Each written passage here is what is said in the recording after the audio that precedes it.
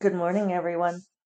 This is Jeffe Kennedy, author of Fantasy with Romance and all of the places that they intersect. I'm here with my first cup of coffee, which is strong. I'm still experimenting with these other Nespresso flavors, and I suppose those are the wages of experimentation. Now we have to finish using all of those. I now have a shipment coming on the 26th. I'm sure you'll all be relieved to hear that with all of our new favorites. So the experimentation. Well, we'll still have to drink up all this other stuff. Let's see. Today is Monday, November 23rd, Thanksgiving week here in the U.S. A weird Thanksgiving week, of course, but we're doing our best to be giving thanks and so forth. I think I've mentioned that we were going to go see my family for Thanksgiving in Tucson, and I was going to be the one to cook, and that's not going to happen. We're going to stay home, so I'm still going to cook, but it's going to be for me and David. We did buy a turkey, but it's a 14-pounder, so we'll live off of the leftovers for a while.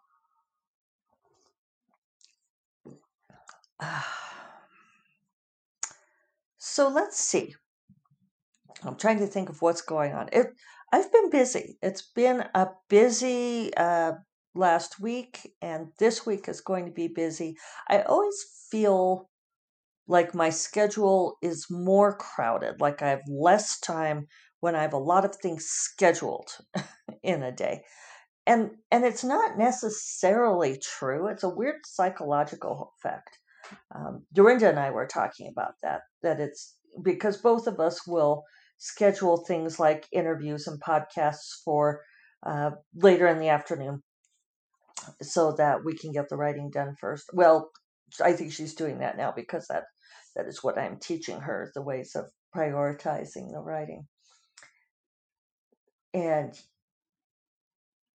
I got distracted because I was realizing I didn't mention that it's overcast today. If it looks darker, that's why. It's a little bit stormy here in Santa Fe today. But anyway, even if you're prioritizing getting the writing done and you have these things that are scheduled later in the afternoon, when, for me at least, I would be done working anyway. I would be shifting over to working on stuff like, emails or written interviews or crunching royalties, finances, that kind of thing. But knowing that there's this deadline, that there's this time that I have to switch over, really affects me. I don't know why it does, but it's a weird psychological thing, and I feel like I have to combat it. If I were a much more scheduled person, like if I still had a day job, if I still had um, like kids to pick up from school, or if I were enslaved to other people's schedules in the way that many people are, like if you have a day job or you work with other people, that kind of thing, I think I would become more accustomed to this and it would have the same psychological weight. But once you start like being totally on your own schedule and sort of living in this alternate realm, having these anchors back to reality can be a little disconcerting and it feels like pressure. So, anyway, I have several appointments in the afternoon for the next few days, all virtual, all online. I've been cautioned against that we shouldn't say virtual when we're talking online because it isn't really virtual. It's still real. It's on the internet. We're not actually moving into a virtual reality, which I think is an interesting distinction. So anyway, I've had a fair amount of that last week and a fair amount this week. Some of it is because I've been accelerating the author coaching and mastermind stuff. And so I've been having appointments and interviews with people, consulting with them. So on Saturday, I had a, an appointment, a consultation with someone at like 1:15, and we talked for like an hour, 15 minutes. And then I did this podcast called Drinking with Authors, which was very fun, but it was 2 hours. It started at 3 and went to 5. And I dutifully drank my champagne as I was talking. And of course, then I was worthless.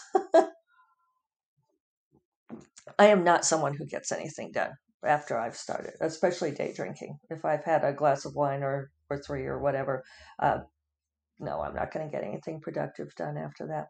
And besides, it was a Saturday, and so David and I kicked back and watched some shows and stuff. And then I had an appointment Friday afternoon, so it's great. I'm really excited to be doing these consultations and coaching with people. It's just starting to feel like my schedule is full, which I knew going into this. It's just a matter of adjusting to actually having a schedule, I suppose. So I have a couple things this afternoon. I have another consultation appointment and then an interview with Nalini Singh. And I will post her to the podcast tomorrow morning. So I won't do an Instagram live tomorrow morning, but I will put up Nalini's post. I might just schedule it today and free up some of my morning tomorrow. And then I have to have couple more calls tomorrow afternoon. One about health insurance, doing the Affordable Care Act. I'm using the concierge provided by SAFWA and RWA. All the writers always went in together, so I could come at it from either direction. I think I went in through SAFWA, though. I doubt it matters, but I think we did initial consultation, and now today David and I will get on the phone and talk, but I think that this is probably going to save us in the neighborhood of, it's sounding like $1,500 a month less on health insurance, which is unreal. So that will be good. And then I have a call with Agent Sarah tomorrow to talk some strategy. And on Wednesday, I have another podcast interview on Wednesday. For some reason lately, there has been kind of an onslaught of interviews, interview requests, and so forth. And it could be entirely because I was complaining about not being invited to do things. And so now the universe is punishing me by sending me an avalanche of things. I think also people are resigned to the fact that nobody's going to be doing anything for the next couple of months as far as public gatherings. So a lot more libraries and bookstores are really committing to online events and asking people to participate in those. So I've been really wanting to post this thing to social media, but I do follow the rule of that if you hesitate to post something to social media, that means that you should not. So instead, I'm going to blab it on my podcast. But I keep wanting to put up a thing that says something like me watching another author getting to do a cool panel or podcast gig.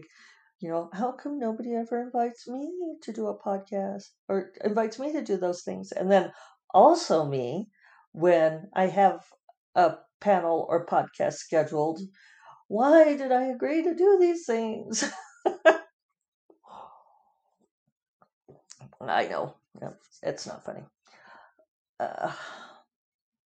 It's sad. It is sad. Anyway, the Drinking with Author gals were great because they kept saying that I was a big deal. And it's just always nice when somebody says that you're a big deal, because a lot of times when you're just sort of in the midst of dealing with your own stuff, it's easy to lose sight of the ways in which you have been successful. And I did a blog post for the SFF7 yesterday. We were asked to do our favorite quote on gratitude. And I talked about how my professor in college taught me, because I did religious studies in college, comparative religious studies, and biology double major. I did my right left brain thing. And my professor said something that really struck me. For those of you who, you could go read the blog too, but we're going for all the modalities here. But he said that people, when misfortune strikes, when things go badly in our lives, that the first thing we do is we ask, why me? We look up to the heavens and say, why? Why is this misfortune being visited upon me? Why is, my family, why is my mother the one who had to die young? Or why did I get cancer? Why did these things happen? What did I do wrong?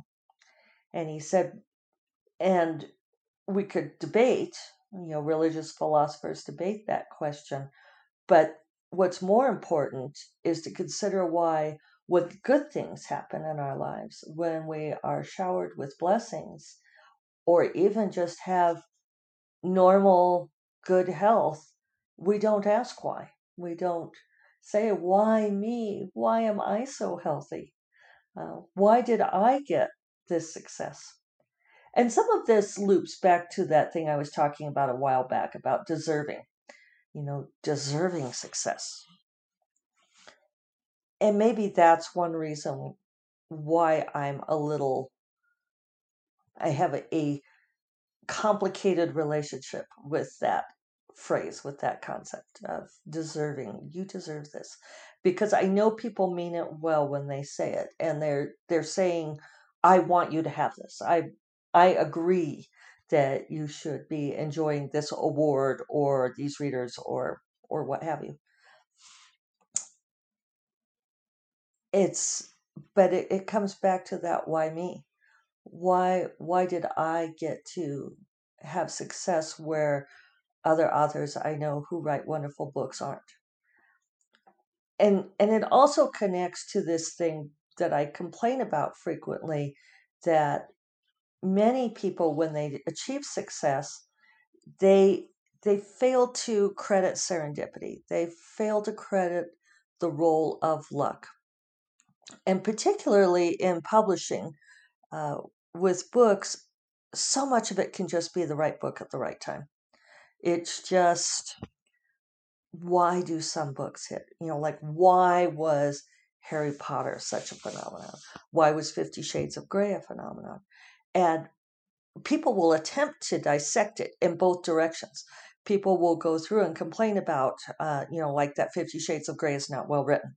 They'll complain that Twilight is not well written. They'll say it's a bad book. And I'll say, people don't read 600 pages of bad books.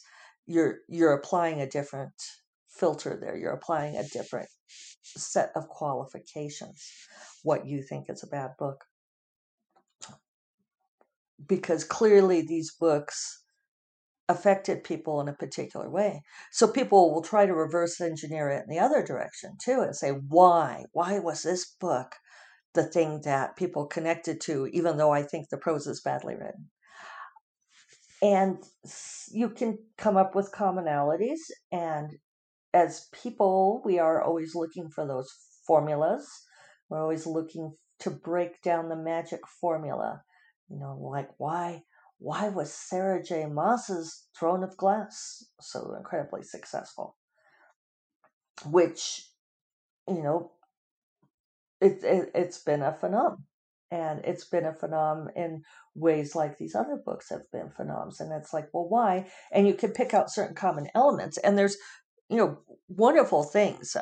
Jennifer Barnes has done some great work on, identifying which things affect our id and why these stories appeal to us. But is that really where the magic was? I think that we never know where the magic was. So, I think being grateful for those things that are beyond our control, being aware of our successes and blessings that come to us, whether we deserve them or not, whether we did something right. A lot of times it's bad things don't happen because we did something wrong. And the same way, good things don't happen because we did something right. You can put in the work, sure, And that's what people will say to me when I say that I know I've been lucky in very many ways, and they'll say, yeah, but you put in the work, you put yourself out there so that the luck could happen. And it's like, well, sure, yeah, that's absolutely true. That luck doesn't come and dig us out from under our beds, but at the same time, appreciating the role of serendipity, of blessings, and so forth in our lives, I think is really important. And it's always good for me to have that reminder when somebody says, oh, but you're a big deal. And it's like, I don't feel like a big deal, but it's really